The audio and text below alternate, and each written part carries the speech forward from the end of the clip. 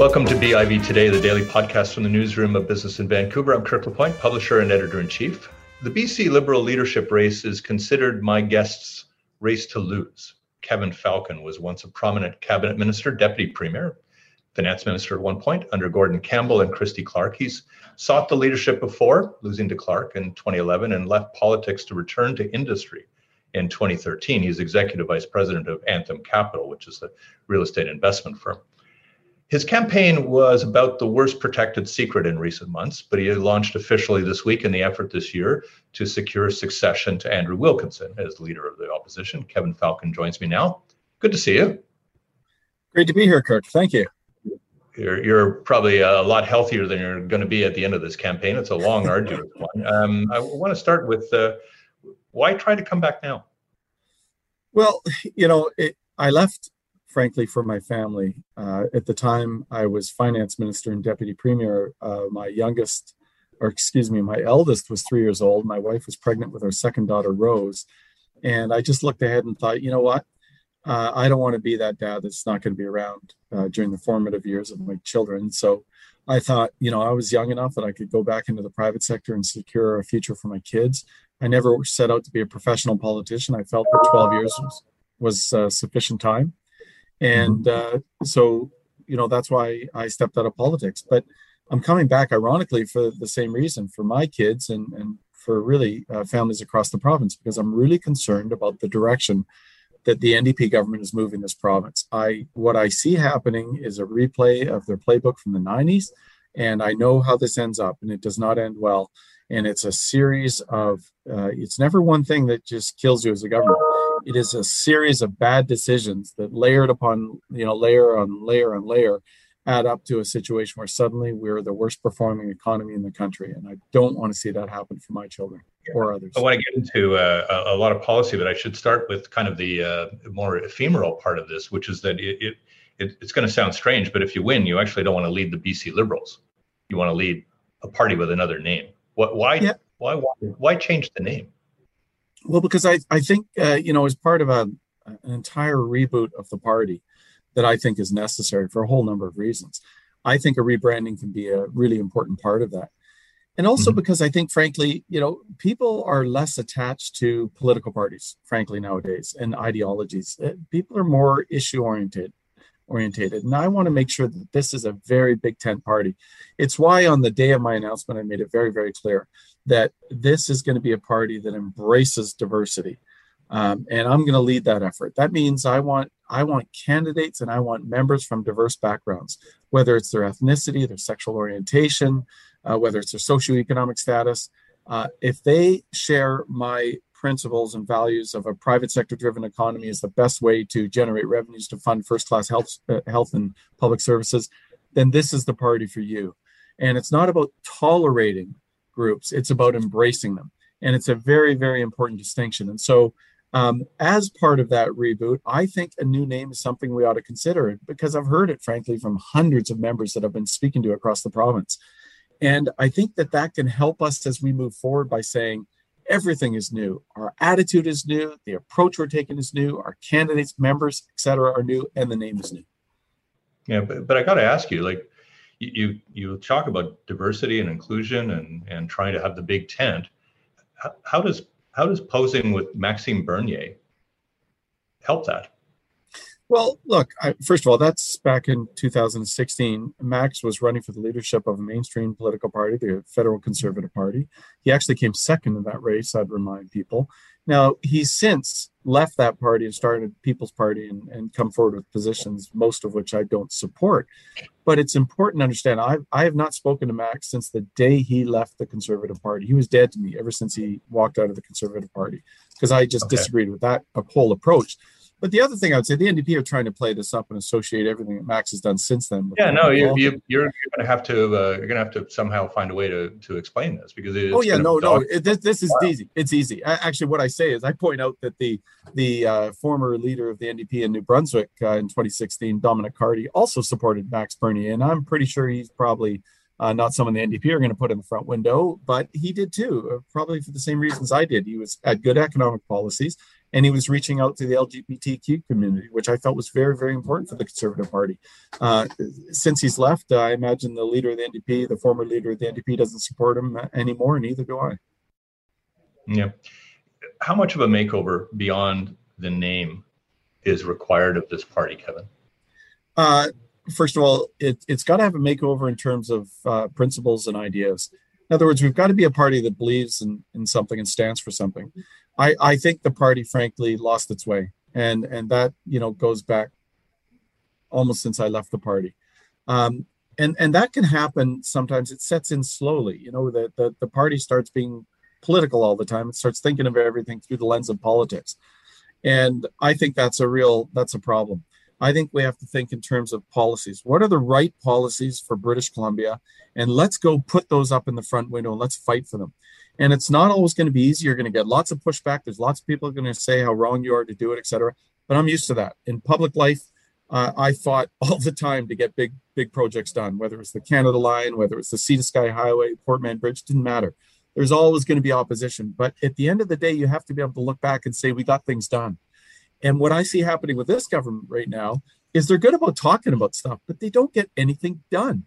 And they've been there for 4 years, and I can't think of anything they've done that they've actually accomplished, except canceling an important bridge project at the Massey Tunnel. You are, of course, more aligned with the Conservative wing of this party and with federal Conservatives.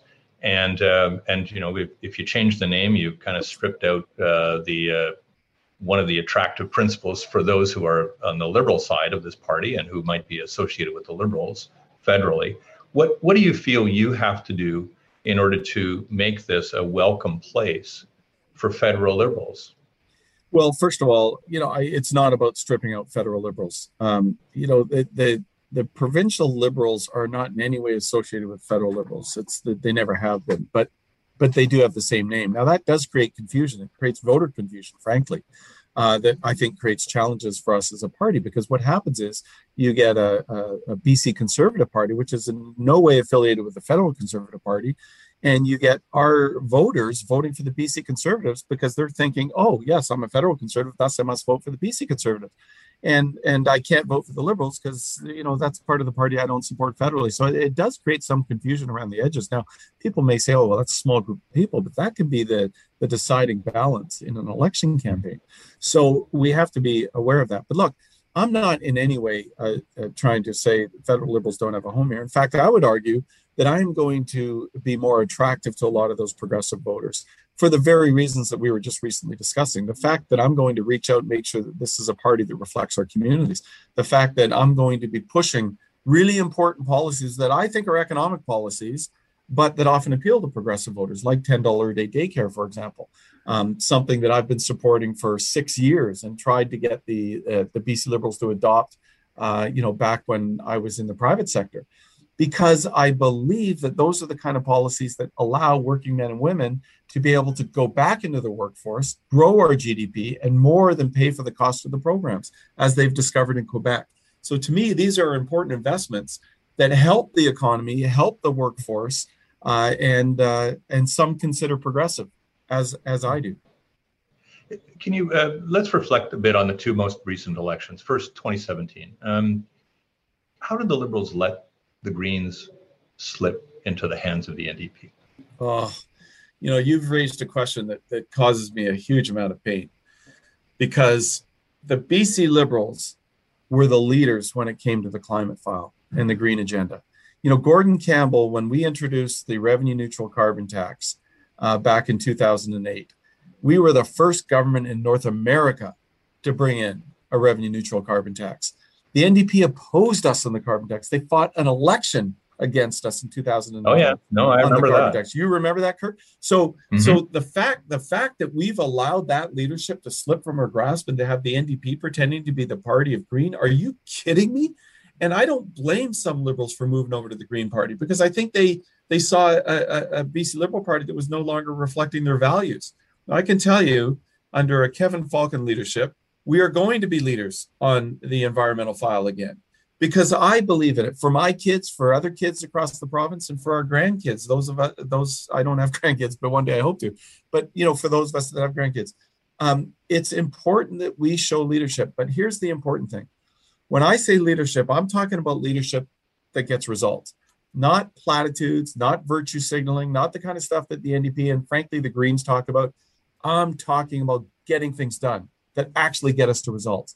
And when you've got a government like the NDP that like to brag that they took tolls off the Port Mann Bridge, sure, they took tolls off the Port Mann Bridge, but guess what? That is one of the most anti-environmental moves you can actually do. That's why traffic grew 30% after they took off tolls. And that's why people are now sitting in traffic a lot more than they were prior to the tolls being in place. So they can't have it both ways, though they try to. I'm going to be genuine in my environmental credentials. So it sounds like you'd put tolls back on. Would you instill mobility pricing in the province? Well, I can't put tolls back on because that decision's already been made. But I'm just pointing out that the fallacy of their positions pretending they are somehow pro-environment. But I'll also say this because you raised it. You talk about road tolls. That's where the NDP are going to go next. So all those that are enjoying this brief moment of respite from having the tolls temporarily removed from the Port Mann Bridge, get ready, because they're actually going to toll existing infrastructure that's been paid for decades ago. See how much the public likes that. Yeah, let's talk about 2020. What state did that leave the party in, do you think? Well, I think it left the party in a very weakened state because we lost a lot of our, what I would call our Green supporters that were frustrated with us. They moved over to the Green Party. We lost a lot of the soft NDP or lapsed NDP support that we often can get when we talk about jobs in the economy and talk about how BC and with the proper leadership can make sure that we're still thinking big in terms of infrastructure and getting things done.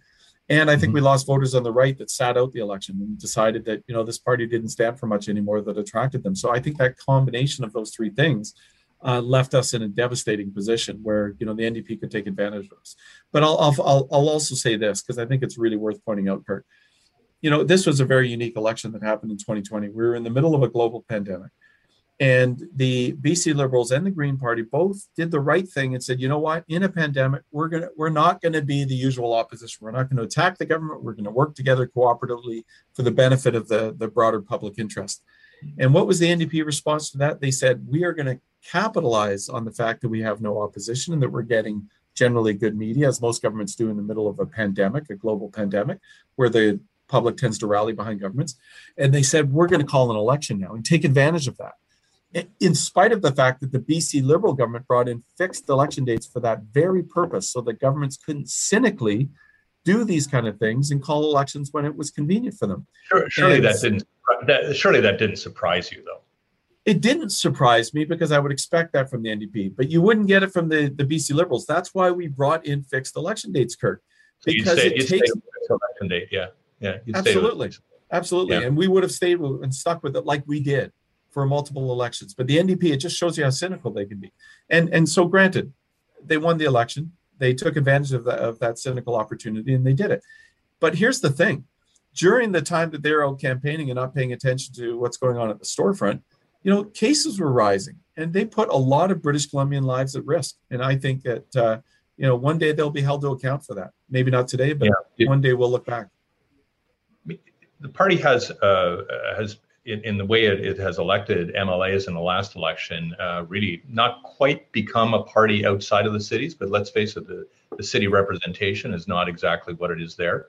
Do you have a priority or two around what has to happen in order for this party to reattract people in the cities? Sure, I absolutely do. I retired and announced my retirement, as in 2012, and was into the private sector in 2013. And, I could see what was happening in terms of housing affordability, the run up in prices, the tremendous challenge that young families and first time buyers were having getting into the marketplace. And I talked to my former colleagues. I was begging them to be ambitious on this and to deal with it aggressively and ambitiously. And it just wasn't able to pierce through their message of, it's the economy. People knew we were good at the economy. They gave us credit for that, but they were already saying, yeah, okay, I get it. You're good at balancing budgets and all that, AAA credit ratings, but we're concerned about affordability. We're concerned about daycare and the cost of daycare and these kind of, day-to-day issues. And I think that our party we vacated the ground. And the NDP, of course, leapt in and said, we'll fix all these problems. And they got elected in part on those commitments. Now, we all know that they're hopeless at doing anything that involves competence. So, they promised to build 114,000 affordable homes. I mean, give me a break. We will be long dead and buried, I'm sorry to say, Kirk, before they ever get close to fulfilling that promise. But they make these wild ass promises, and there's no chance that they'll succeed in getting there. They talked about bringing in all these new taxes because that was going to somehow bring about affordability. So they brought in the misnamed speculation tax, which has nothing to do with speculation. They brought in school taxes. They brought in they increased the foreign buyers tax. Then they ginned up a story that, really the real estate market was going up because it's all Chinese, buyers out of mainland China that are driving up prices, which, by the way, created a lot of racism against the Chinese community. That was very, very unfortunate. I hold David Eby to account for that, by the way. So they did all this, but, what happened? What was the result of all that, all those taxes that they brought in? 23 at last count, not just on real estate, but everywhere else. Well, the result is prices are way higher for first-time buyers. The only housing that got cheaper, by the way, was housing that was $4 million and over. So the NDP managed this extraordinary feat of making houses cheaper for millionaires and making them more expensive for people trying to get into the marketplace. But that's because they don't understand what they're doing. They don't understand economics. They don't understand business.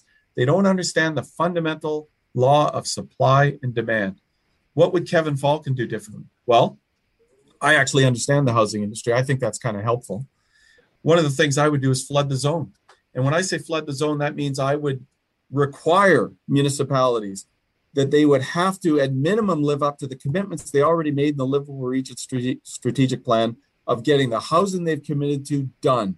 And they would be penalized for not getting it done, and they would be incentivized to get it done. And I would. It sounds like you're talking there to the city of Vancouver. I'm talking to the city of Vancouver, and I'm talking to a lot of the other municipalities that are doing a horrific job of allowing supply to get into the marketplace. They are choking supply. The city of Vancouver, it can take you as long as it took us to fight a world war to get a straightforward tower built in the city of Vancouver. It's unacceptable. These are all costs that are added to the final cost of the units. 25% of the cost of a typical condominium unit now is government costs, taxes, permit fees, CACs. They just layer on costs and bureaucracy and delay. And I could tell you, Kevin Falcon is going to cut through that with a chainsaw, and I'm going to get supply into the market. And everyone's going to bitch and complain about it and say how terrible this is. But I'll tell you, there will be a lot more affordable housing. There will be a lot more market rental housing. There will be a lot more condos, townhomes, and supply.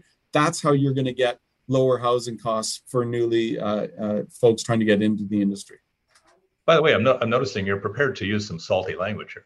Like that's, you use wild ass, I want to see how far you go here during the campaign. Look, just so you know, Kevin Falcon has always been rather known for candor, but I think, frankly, I've always been like that, and I've always tried to be a straight up person and talk the way I feel. And sometimes I do use salty language. Apologies to those that are offended by salty language, but I get frustrated. I think we can handle those. Yeah, we're okay. We've come a long way. I've got a few minutes left with you, and I want to get through three things. Yeah. All right. So you dealt with them a lot, but what do you think are John Horgan's weaknesses? I think his greatest weakness. Look, I should say this. I like John. I think John's a pretty good guy. I think all the NDP are, frankly, and I think they mean well. It's just that they don't have the competence and the background and the experience to manage and run large-scale organizations like the provincial government. And so my criticism is how they execute. But it's not a criticism of them personally. It's just that they don't have that experience and background to understand what they're doing. And you see that playing out all over the place, whether it's the Site C disaster with the budget more than doubling, whether it's the Massey Tunnel where they canceled a project that they had a tender in place that was $600 million less than the bid upset price that could be built and open today if they had moved that project forward. And, so it's just this lack of basic understanding of how to do big things. And you see that on $10 a day daycare. I guarantee you this. First of all, they futzed around with that. They've done a couple of test sites that have been funded by the federal government. They've advanced that almost nowhere down the field. Now the federal government's come to the plate and said, look, we're actually prepared to fund a big chunk of this. But my problem with the John Horgan approach is it's going to be big government, big union, government run. So you've told me what John Horgan's weaknesses are, Kevin. What are your weaknesses? Look, I think my weaknesses are sometimes I am too candid, and sometimes I say what I think, and that creates political controversies. And I'll probably continue to do that. But look, I'm at a stage in my life now where I've had some success in private life. I've got two wonderful little girls that are the most important thing in my world, and I'm less concerned about what people think about me, to be honest with you. And I'm more concerned about doing what's right, not what's easy. I'm not running for politics because this is the easy decision. It's actually a stupid decision on so many levels, right? Financially, for my family and all the rest of it. But I'm doing it because I believe so strongly in the prospects and the future of British Columbia. This is a great province. We've had great leadership in the past. W.A.C. Bennett, Bill Bennett, Gordon Campbell. I would even say Dave Barrett did a few things that were big. I may not agree with, but he did some big things. And I admire that. I admire leaders that aren't afraid to do big things. But this crowd that we've currently got in Victoria, these aren't big thinkers. They're professional politicians. And Kevin Falcon-led government, you'll always know where we stand. You'll always know where Kevin stands. He will be candid. He will be honest. He will be forthright. And he will make mistakes. But I will have the humility of acknowledging where I make mistakes and fix it and move on. And that's part of the thing, Kirk, that has always frustrated me about people in government. Why does government always have to pretend they do everything right? We don't. We make mistakes. And we just have to acknowledge when we make mistakes, fix them and move on. And I tried to do that while I was a cabinet minister. I was the first, you'll recall actually back in my day, in 2012, shortly after I took over finance, I brought ICBC under my control, did a performance audit of ICBC. It came back, it was devastating, terrible. I fired the president. We removed a whole bunch of vice presidents, and we started the process to get nice ICBC right-sized. And a lot of the media were surprised that I would do that. They said, well, Kevin, it's your government that's created this situation, and now you're saying you're going to fix it. And I said to them at the time, and I would say it today, the day we start being a government that is afraid to lift up the rocks and look under and find out what's wrong in our own administration is the day we don't deserve to be in government. And I will always try to be somebody that tries to constantly improve and also be someone that tries to acknowledge when we have shortcomings. Okay, well, if I'm still around and you become premier, I'm going to come after you for the Freedom of Information law, but we'll talk about that some other time. Last thing, because I'm cognizant of your time. I want to ask, what has nearly 8 years outside of politics now taught you about yourself? Well, I'll tell you what's really taught me about myself is raising two girls. And I think that has changed my perspective on a lot of things, if I'm being totally honest, which I am. And I think that's a good thing. It hasn't changed my values, my principles, but it has changed my perspective. So the environment, biodiversity, the outdoors, healthy living, that becomes something that's very important to me. Equality of opportunity. I think of kids in Wally, and they don't have the same equality of opportunity as kids in the west side of Vancouver. I think that's where government can play a role. I want to ensure that kids, regardless of background, have the best opportunity to succeed in British Columbia. I think that's what's really changed about me. People probably wouldn't think of me that way, but that's one. The other is mental health and addictions, something that I find hard to talk about because it's affected people very, very close to me. Most recently, a friend who, a single mom who lost her life on an opioid overdose and now has a young daughter left behind. We have to do a better job in mental health and addictions. And I would say the failures rest at the doorstep of BC Liberals while we were in government. They certainly rest at the doorsteps of the NDP while they are in government. And they rest on the doorsteps of the Social Credit government, I would argue, even when they were in government. Because there's a lot we've learned over the years. But the problem is government continues to do the same things and take the same approach and continues to get worse results. It is remarkable to me that government just keeps marching on. And I wrote an op-ed piece early this year to say, look, all of us can share in the fact that we haven't done a great job on this. But for God's sakes, let's change direction and do things differently now. We can see the social disorder in our streets all across the province. In Vancouver, it's particularly bad. And the NDP approach is just to continue to overpay for hotels, which is a running joke in the real estate industry, and then stuff people into the hotels without proper supports. And they're creating social disorder throughout the streets of Vancouver. And it's a failed approach, but they won't acknowledge it. And they'll just continue doing the same old, expecting different results. And that's unfortunate. So you say your value system hasn't changed and all that, but it sounds to me like you would be a very different leader in 2022 than you would have been in 2011, right? I think that's fair. That's fair. Yeah. And in fact, I'll tell you this. Sorry, I was going to say, Kirk, if I could, I think losing in that last leadership race was probably the best thing that ever happened to me. I've always believed that things happen for a reason. I think Christy was probably the right leader at that time. I probably wouldn't have won that election. I think Christy, she did win that election. She was a fresher face. Sure. Yeah, and now I've been out of politics for almost a decade, and not everything went right since I left politics. There was issues around money laundering. There was issues around housing affordability, and et cetera. And I just think we as a party have to acknowledge that where we had shortcomings, we should acknowledge that and say, look, if we didn't do a very good job on something, we acknowledge it, we apologize for it, we promise to do better. That's what I think the public wants to hear from the BC Liberals. A little bit of humility would be nice, and then the ability to move forward and try and do things better. And that's certainly what we'll try and do under a BC Liberal led by Kevin Falcon. Yeah, well, it'll be BC Liberal for a while, then yes. Presumably you want to do that. Last thing, just some logistics stuff here. Clearly, if you win, you want to get into the legislature right away. Would you ask Andrew Wilkinson to step aside in Coachella?